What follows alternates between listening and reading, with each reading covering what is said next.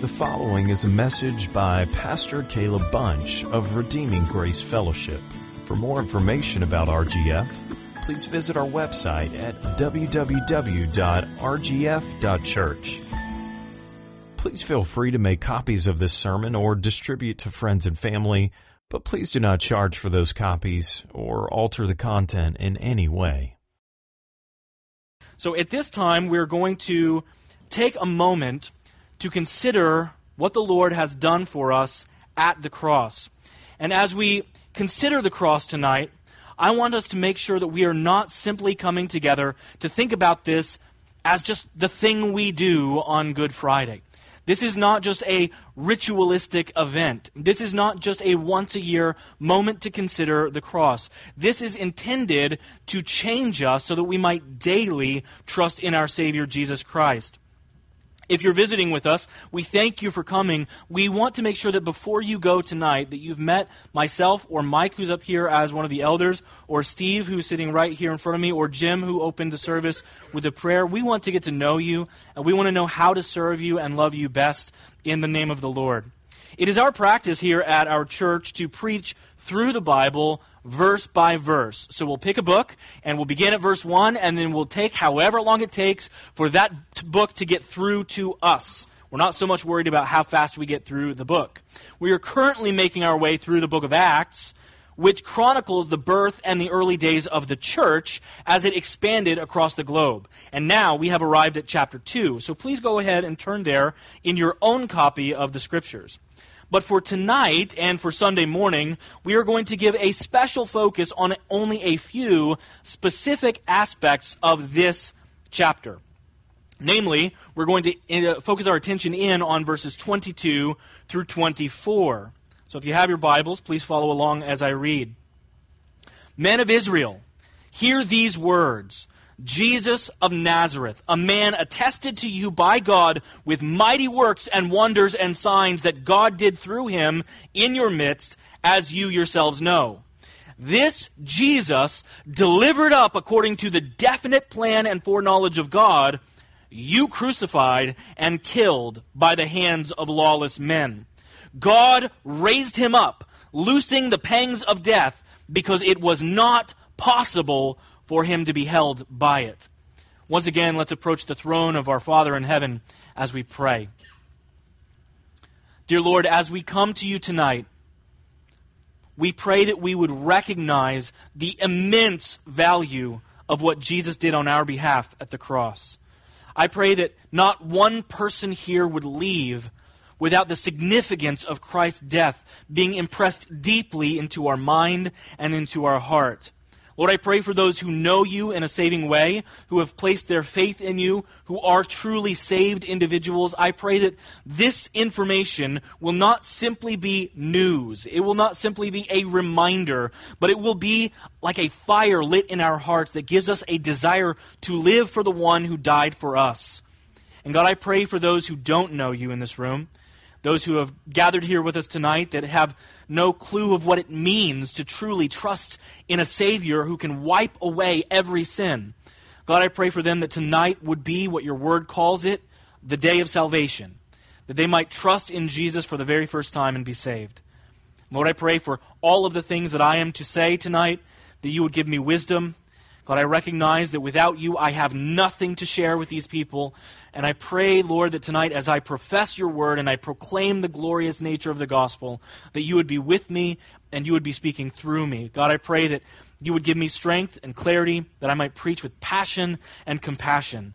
And Lord, I pray that you would do what I could never do, that by your Holy Spirit you would change lives and change hearts. In Jesus' name we pray. Amen. I like to think of myself as a sophisticated person when it comes to my tastes for entertainment. But then if I really think about it, most of the time, when I actually have time to watch a movie, it ends up being a superhero film. In particular, I have enjoyed the Marvel movies over more than the last decade. I realize that the one thing, or one of the things, I suppose, that keeps me coming back again and again is that each movie is like a little promise that something bigger is coming later. Everything is building up to something else. Functionally, each movie is just a preview. And a week from now, their movie Endgame will be released, and they are billing this as the conclusion, the grand finale to their 22-movie universe. Even the title is declaring that this movie is designed to be the exclamation point that everything has been moving towards, that has been pointing to. This is the fulfillment of the promise of entertainment. You can call me skeptical here because I know that they still want to make money and they still want to make movies, so I assume that there's going to be a bigger and badder problem with stronger heroes to fight them in the near future. But the Bible does have a point. The Bible does have something that is foreshadowed and that is pointed to for chapter after chapter and book after book until finally the conclusion is reached. And the crucifixion is the central point of all human history. The cross is at the very heart of God's plan, not just for you or for Jesus, but the entire universe. So our aim tonight is going to be to see 3 specific ways that God's Word foreshadowed what was coming at the cross. And in doing so, it's going to help us reveal the significance that is placed on the cross. What is the purpose of this man hanging and dying on that tree? So first, we're going to look into the sacrificial system. Then we're going to see the suspended serpent. And finally, we will consider the suffering substitute. Let's begin by setting our minds on the sacrificial system. For those of us who grew up here in the Western world, here in the United States or somewhere in Europe or somewhere in even South America or other parts of Australia, things that would have a westernized culture, the concept of sacrificial systems is bizarre to us. It's absolutely foreign to us, and it seems even deadly and disgusting to us. It's almost unthinkable that you would take an animal and you would slit its throat and you would let it bleed out before you light it on fire and then just watch it burn. That seems like a strange way to worship in our minds. However, this practice exists in every single ancient culture in history, and it is still practiced by many, in fact, most religions in the world today. But where did this come from? Why is it that this practice is so pervasive throughout all human history and all cultures?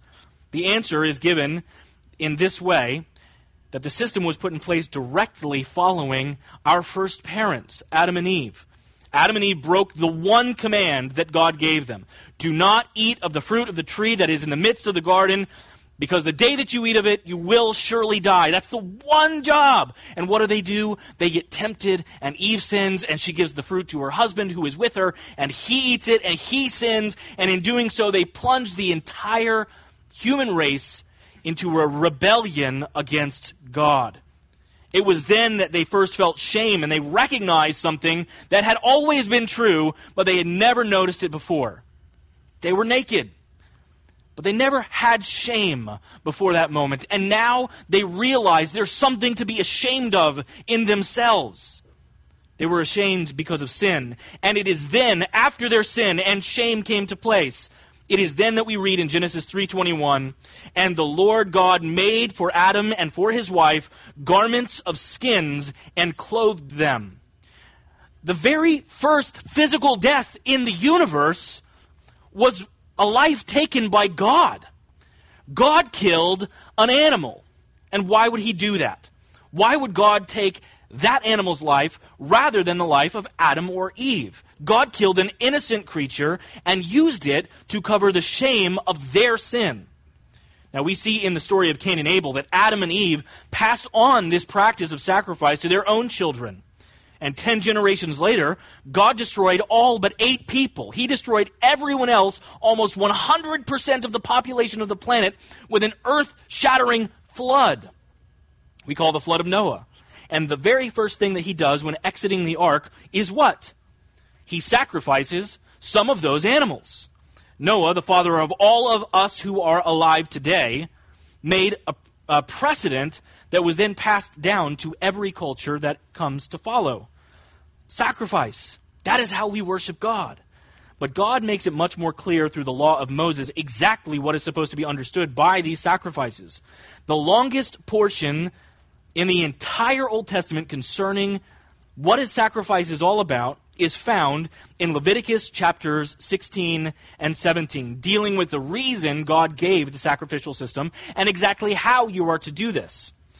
He says, specifically, when it all boils down to it, in Leviticus chapter 17, verse 11, God states, "For the life of the flesh is in the blood, and I have given it for you on the altar to make atonement for your souls. For it is the blood that makes atonement by the life." Now, I want you to notice two things about this text. First, the purpose of sacrifice is to atone for sin. It is to erase it so that it is no longer a barrier between God and man. Sacrifice is necessary for the holy, perfect God of the universe, the Creator, to have a relationship with the imperfect, contaminated, unholy creature that is you and I. It is the sacrifice that takes away sin. But also notice who it is that is going to present the only acceptable sacrifice. Sarah, can we pull that one up again real fast? I want you to see this in the text. Who is it that presents the sacrifice? I have given it for you on the altar. It is God who gives the acceptable sacrifice. Every single animal that was ever killed on an altar in Israel was worthless except for the fact that it was pointing forward to the true sacrifice that God himself was going to make, the one that he would use to cover the sin of many. Hebrews chapter 10 verse 4 makes it clear that animal sacrifices had no power to actually take away sins. The sacrifices must take the life of a perfect, spotless lamb, right? But the lamb was just pointing forward to an individual.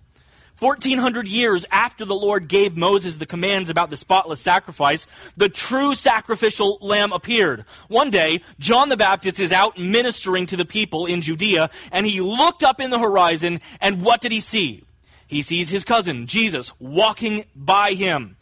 And he declared, "Behold the Lamb of God who takes away the sin of the world." He's talking about a sacrificial lamb. There is no other way to understand what he is saying.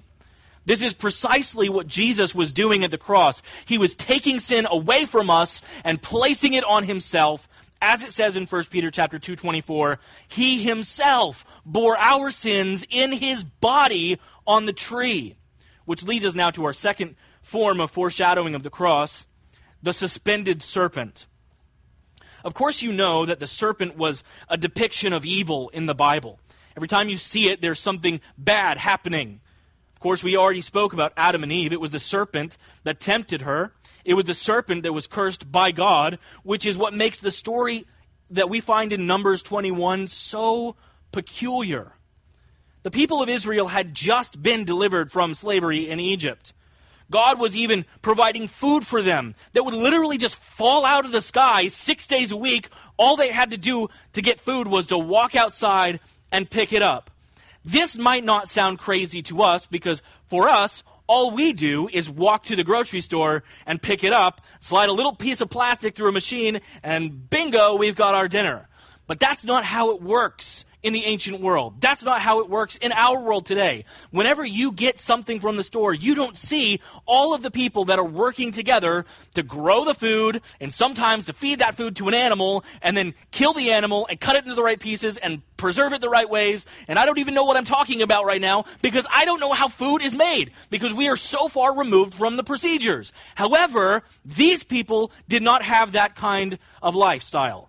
If you wanted to eat in those days, you grew your food, and then you killed your food, and you cut up your food, and you cooked your food, and you ate your food. There was no fast food. But they had free food outside every single day, and they walk outside, and they do what? They complain. They're not slaves anymore. They're free. They've got everything that they need. It even says that God was supernaturally keeping their clothes so that their clothes would not wear out while they were in the wilderness. They have no need for anything, and what do? They just complain. They grumble. So it says in Numbers 21, verse 6, well, first of all, in the previous verse, it says that they called the food worthless food in verse 5. So it says in verse 6, the Lord sent fiery serpents among the people, and they bit the people so that many people of Israel died. I've listened to several people who are not Christians talk about this. And they would say, what a horrible God this is, that he would judge those people that way. He just seems like a teenager who gets his feelings hurt, and he sends snakes in to go fight those people he doesn't like. You have to understand, God is doing something very significant here. God is using the event that is taking place here for something that is going to last far longer than the few moments or the few hours that are taking place in this chapter. Listen carefully to what happens. The people of Israel had just been delivered, now they're complaining, now they've been bit, and now they're dying. God then commanded Moses to provide a way of healing for the people. He doesn't just send a bunch of serpents to kill them, he also makes a way of salvation for them. Notice what it says in the following verses. It says, make a fiery serpent, which means a poisonous serpent, by the way, and set it on a pole, and everyone who is bitten, when he sees it, shall live. You and I are supposed to see ourselves here in this story. We are supposed to compare ourselves not to Moses. We are not Moses in this story. You and I are the Israelites. The wages of sin is death. We are worthy of God's punishment, each and every one of us. You work hard at your job to get a paycheck. Or I assume you do. Some people don't, but I'm assuming you do, because you seem like the kind of people that would work hard at your job. The Bible tells us that you've worked really hard at your job of sinning, and that the wages for even one sin is death. But we've worked a lot harder than that. We've earned a lot of death for ourselves. We have put in the work, and God is going to give us the appropriate payment, which is death. You have not been bitten by a poisonous snake, but you have something much more dangerous than venom flowing through your veins right now. But because God is holy, he must punish that sin. He must punish sin. Every sin that is ever committed will be punished. Because he is good, and because he is righteous as a judge, he cannot let guilty people go free. This is why Jesus picks up this very same story in his conversation with Nicodemus in John chapter 3, verse 14, and he explains to this fearful Pharisee who's only willing to come see him in the middle of the night, and he says, as Moses lifted up the serpent in the wilderness, so must the Son of Man be lifted up, that whoever believes in him may have eternal life. Get the picture of what Jesus is describing. Nicodemus would have fully understood what Jesus is talking about from Numbers 21. He knows the story. He is a teacher of the people of Israel. He is one of the 70 most intelligent, theologically minded men of his day, and he knows what Jesus means that the serpent was lifted up by Moses. Now, whoever would look to this bronze serpent, what happened? What would take place? They would be healed. Instantly and completely and fully without question, even though they didn't deserve it, even though they were just as guilty as everyone else who refused to look, anyone who would look to the serpent on the pole would be completely restored.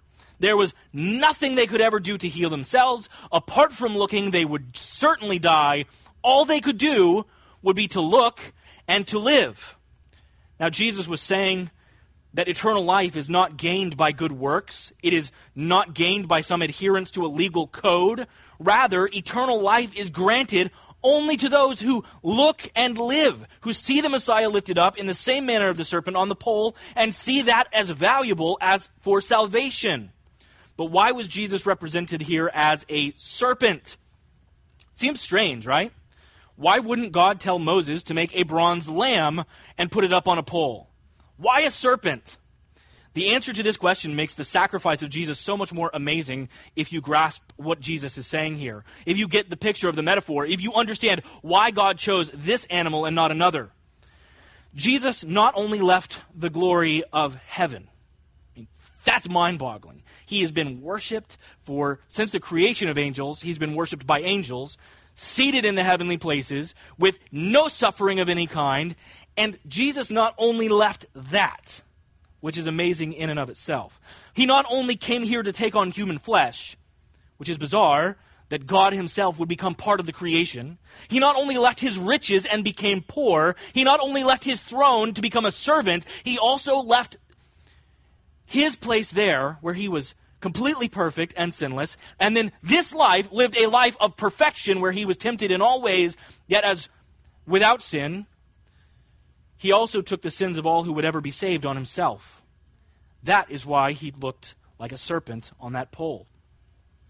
It should make you stop and wonder in complete awe when you read verses like 2 Corinthians 5:21. Let's consider that for a moment.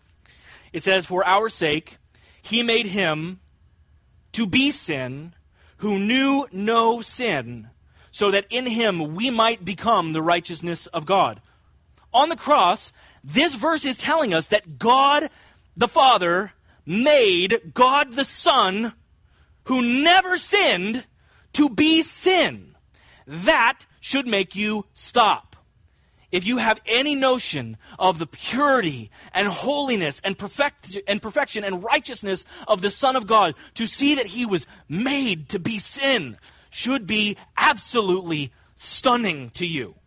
It should be shocking to you. When we look at sin, we have low standards. You have low standards, I have low standards, and the reason for that is we don't usually compare ourselves to God. We normally compare ourselves to each other, or to that neighbor over there. I see what he's doing. I'm better than that guy. You're right. You probably are better than that guy. But it doesn't matter, because ultimately God doesn't compare you to that guy. God compares you to himself and to his own standards of holiness, because he is holy and has called us likewise to be holy. So you might look nice when you're comparing yourself to someone else, but not compared to the perfection of Jesus Christ. But think about even that. Even though you and I have low standards for perfection and holiness, even though we have very low standards of what it means to be righteous, we still get disgusted by sin, do we not? Do you not look at certain things and think, I would never want to talk to that guy. I would want to stay very far away from that. I mean, murderers, pedophiles. You see these things that happen on television, you're like, that is horrifying. I do not want to be associated with that kind of an individual. We see sin and we think, that is disturbing. The worst of all of those sins that you can think of, the ones that make you absolutely cringe, you're morally outraged by those things. That's good. Yet consider the fact that on the cross, Christ bore those very sins in his body on the tree in order to pay for them. That is why you and I are able to look at Christ, who appeared as the greatest sinner who ever lived, as Martin Luther says. He appeared to God as the worst of all sinners because he bore the sins of his people, everyone who would ever be saved, on his shoulders that day, and he died for those sins that he did not commit. Which brings us now to our final point, the suffering substitute. All throughout the Old Testament, there are glimpses of the cross. There are many myriads of them that we're not even going to consider this morning, but all throughout the Old Testament, we see little pictures and little vignettes here and there of what is going to take place at the cross. The spotless lamb and the serpent on the pole are just two of them that foreshadow what was to come. But for the most part, it does not make it clear immediately that it is a person who is going to die on behalf of the people.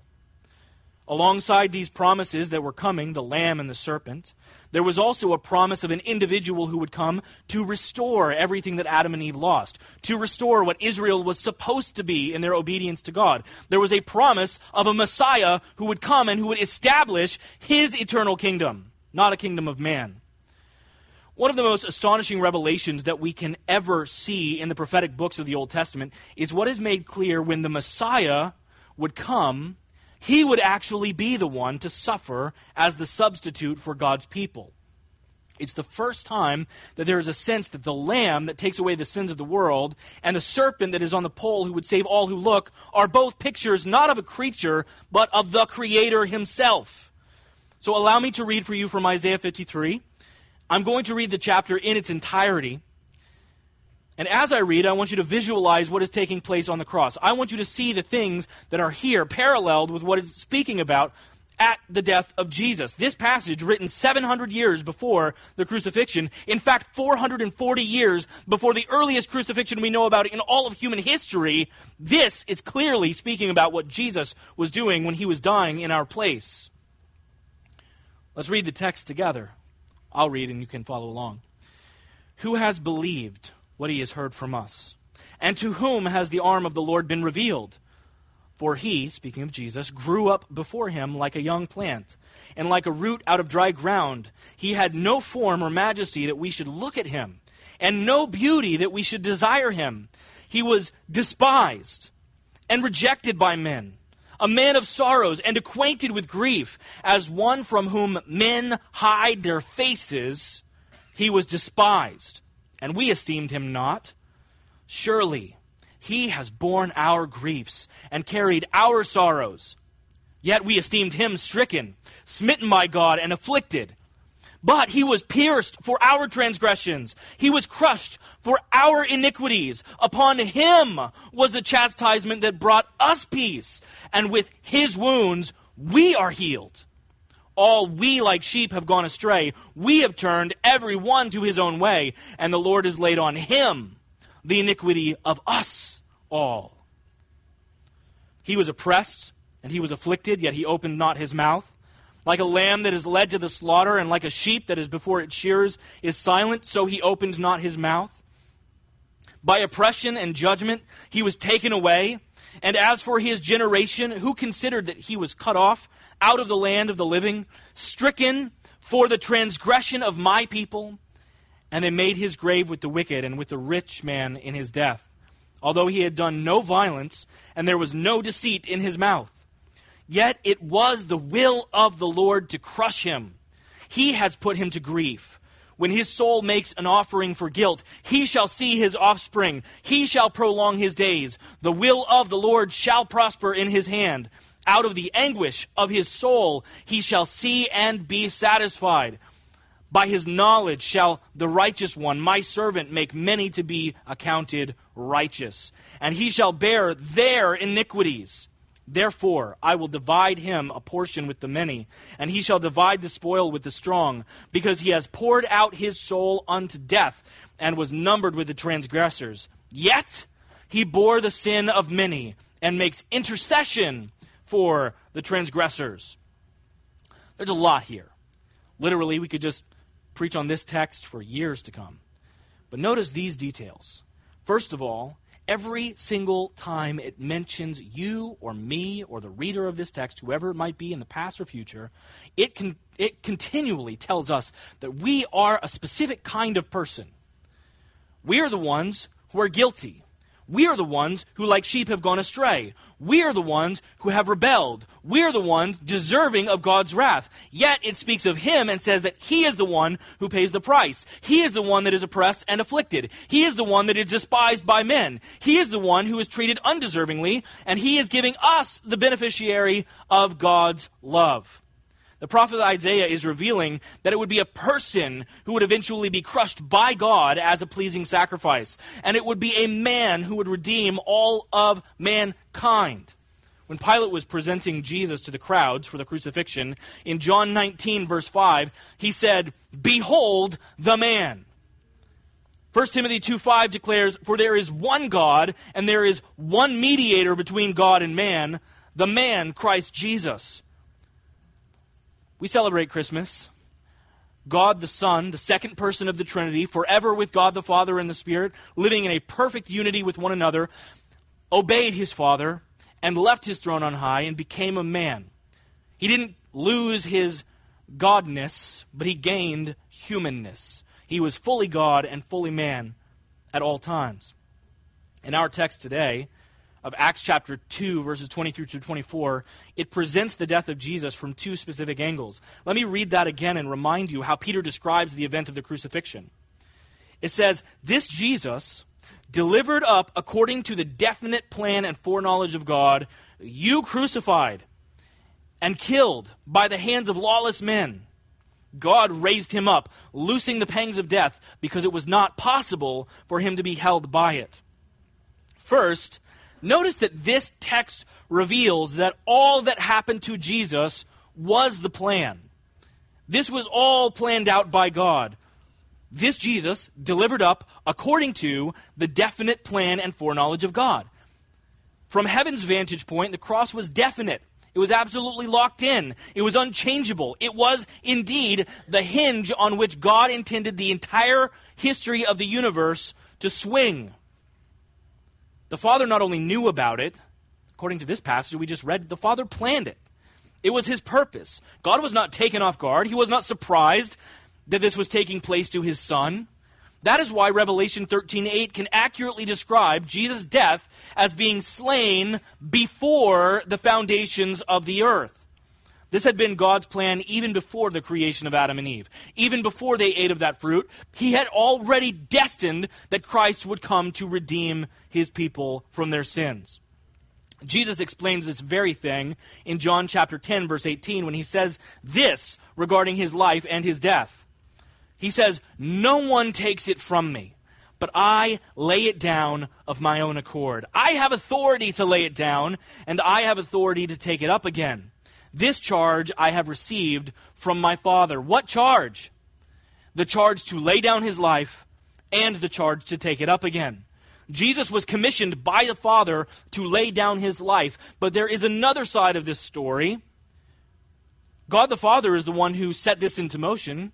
But we must notice that there are no puppets or programmed robots fulfilling these events. The death of Jesus was carried out by real people. People exactly like you and me. The crown of thorns, the cat of nine tails, the nails that were in his hand, those were all merely tools of human brutality.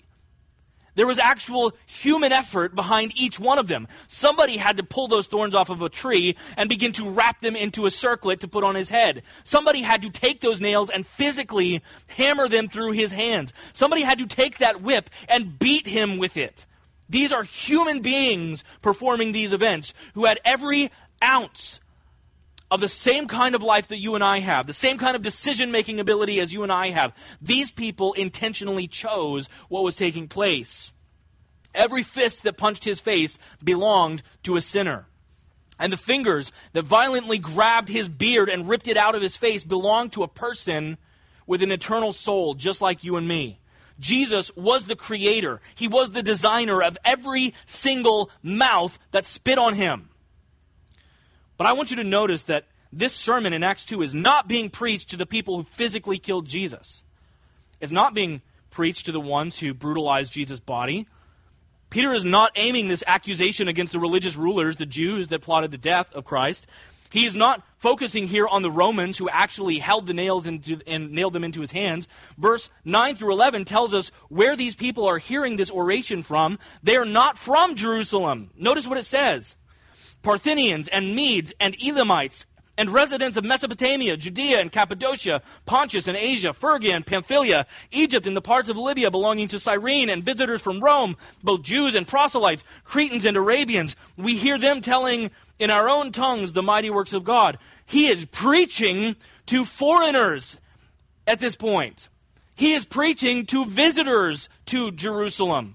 Notice that he addresses these foreign travelers in the marketplace in the second part of the verse. This Jesus delivered up according to the definite plan and foreknowledge of God, you crucified and killed by the hands of lawless men. He's not saying that you physically did it. The hands of lawless men did it, but you did it. You are guilty. You are the one that pulled the trigger, metaphorically speaking. Notice how Peter addresses these men. These travelers are called sinners. Though they never held the whip in their hands, though they never held the nails or the hammer, they were complicit. Even though they never did any of the actual abuse to Christ's body, they bore the guilt. Though they were the ones, not the ones who wove that crown of thorns or pierced Jesus with the spear, Peter is speaking in the power of the Holy Spirit and declaring them to be culpable and blameworthy.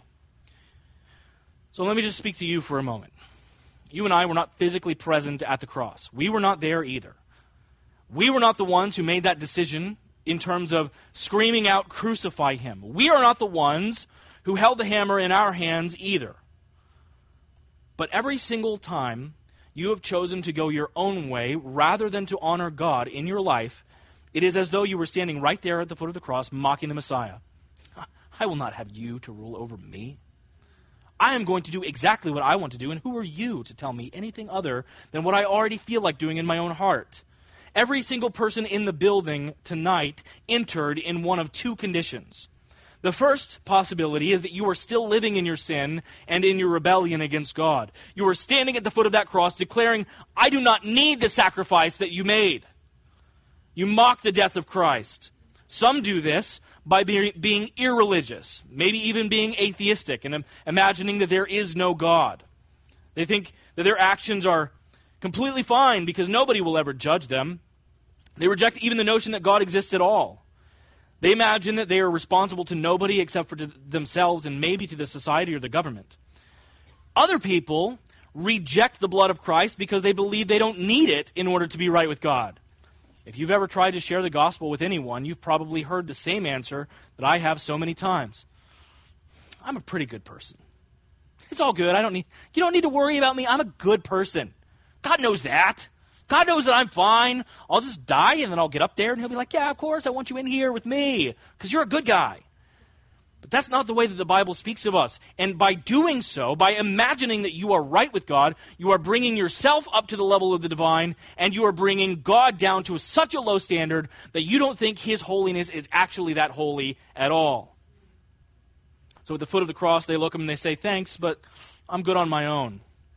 Other people will say that they need the blood of Jesus. Yes, I am saved only by the blood of Christ to be made right with God, but then they really don't trust that statement that they've made at all. Instead, they believe that the reason they'll be forgiven is because of some sort of combination of Jesus' blood plus all of their own merit, all of their own good works, all of their own efforts that they pursue, their own forms of righteousness. What might that be?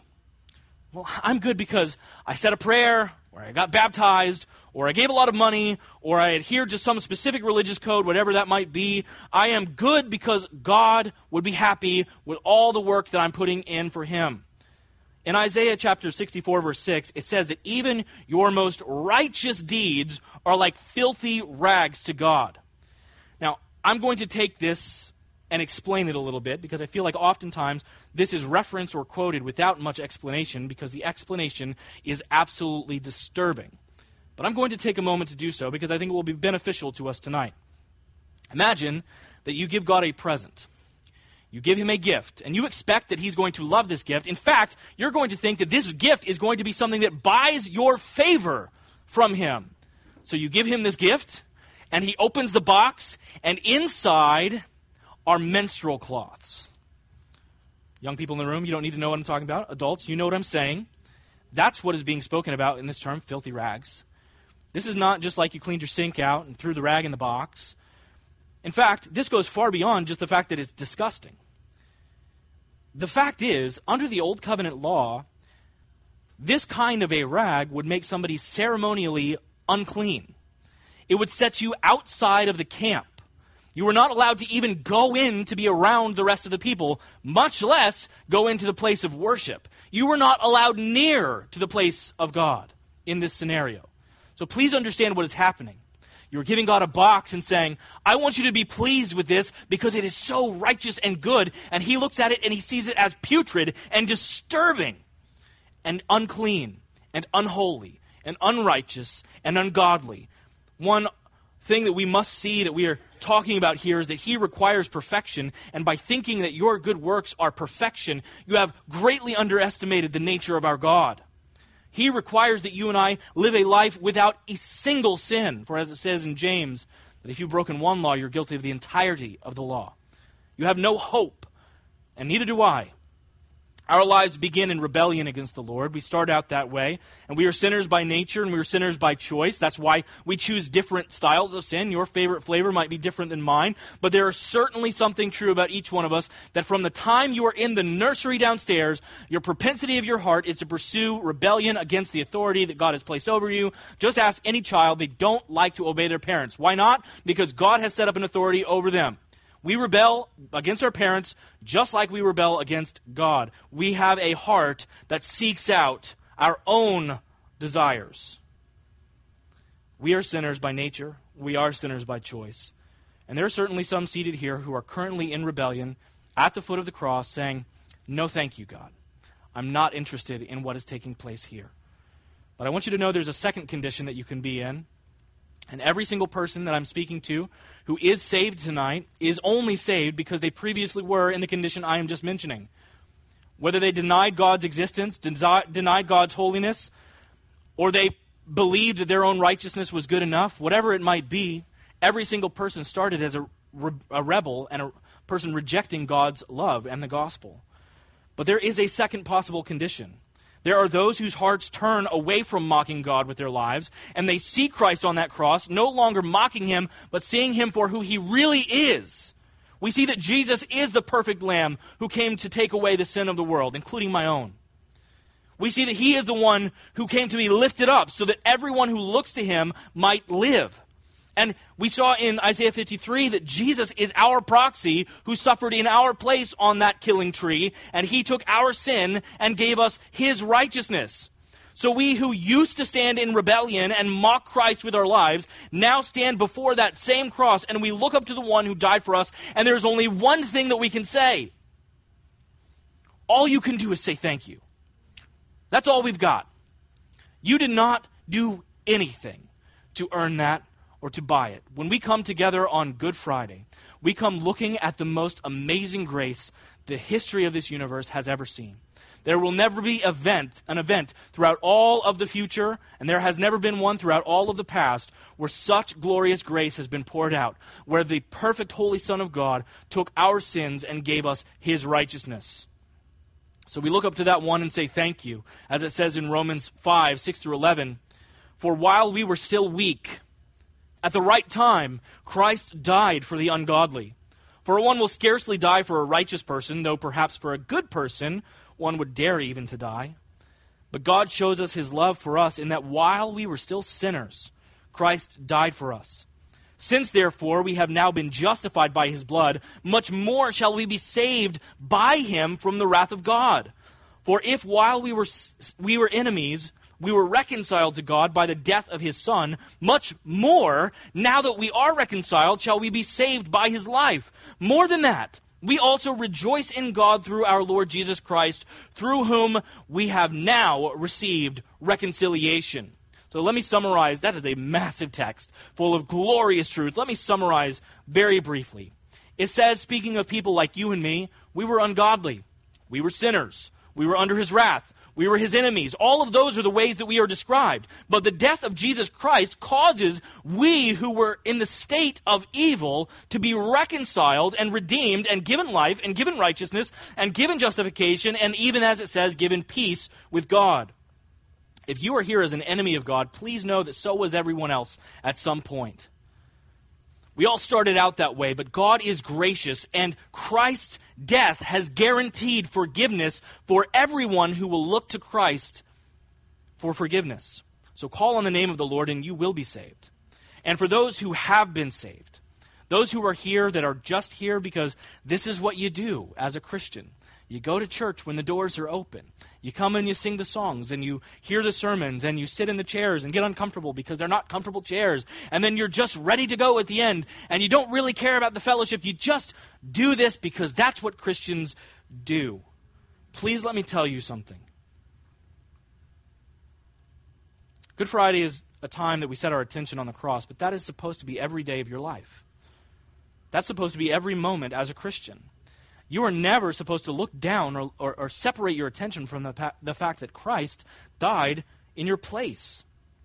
In Acts chapter 2, verse 24, it says that God raised him up.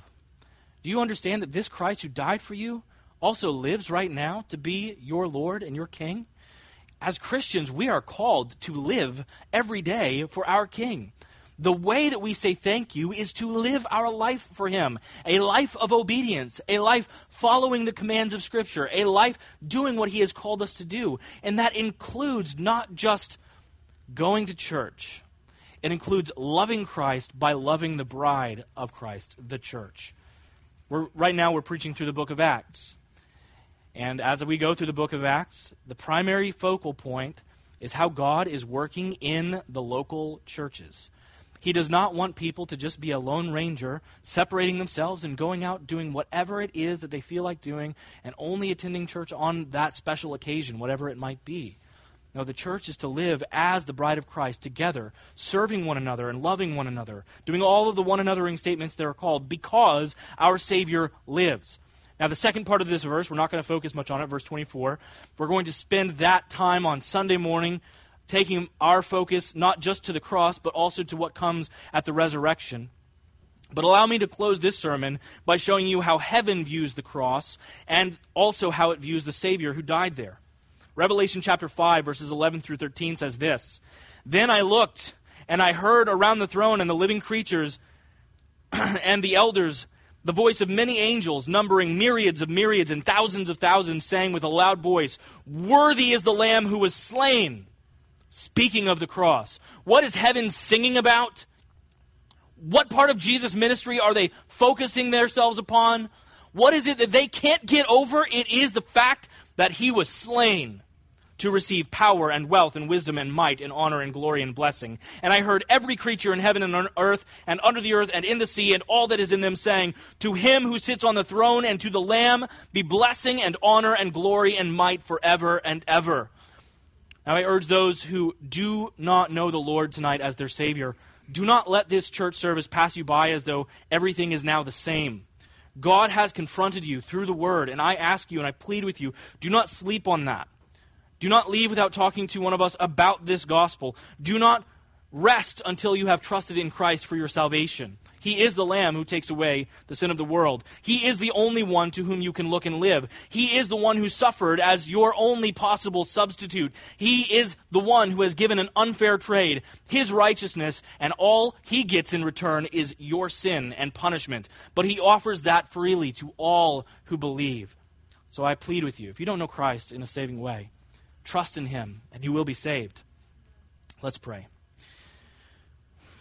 Our Lord and Father in heaven, we thank you for your love, that you loved the world so much that you sent your Son, that you loved the world in such a way that you would be willing to send your Son for the purpose of dying and purchasing back a people for himself. God, I pray that tonight every person in this room would be deeply trusting in the name of your Son, Jesus Christ, that we would live a lifestyle that is in accordance with what we have declared with our mouth that we believe. And for those who don't know you in a saving way, who have never believed, who have never placed their faith in Christ, I pray that today you would break down any barrier. If there is anything specific that is holding them back, God, I pray you would do what only the Holy Spirit can, that you would draw them and you would bring them to yourself, give them the gifts of faith and repentance, and show them the glorious nature of the gospel that they might believe and be saved.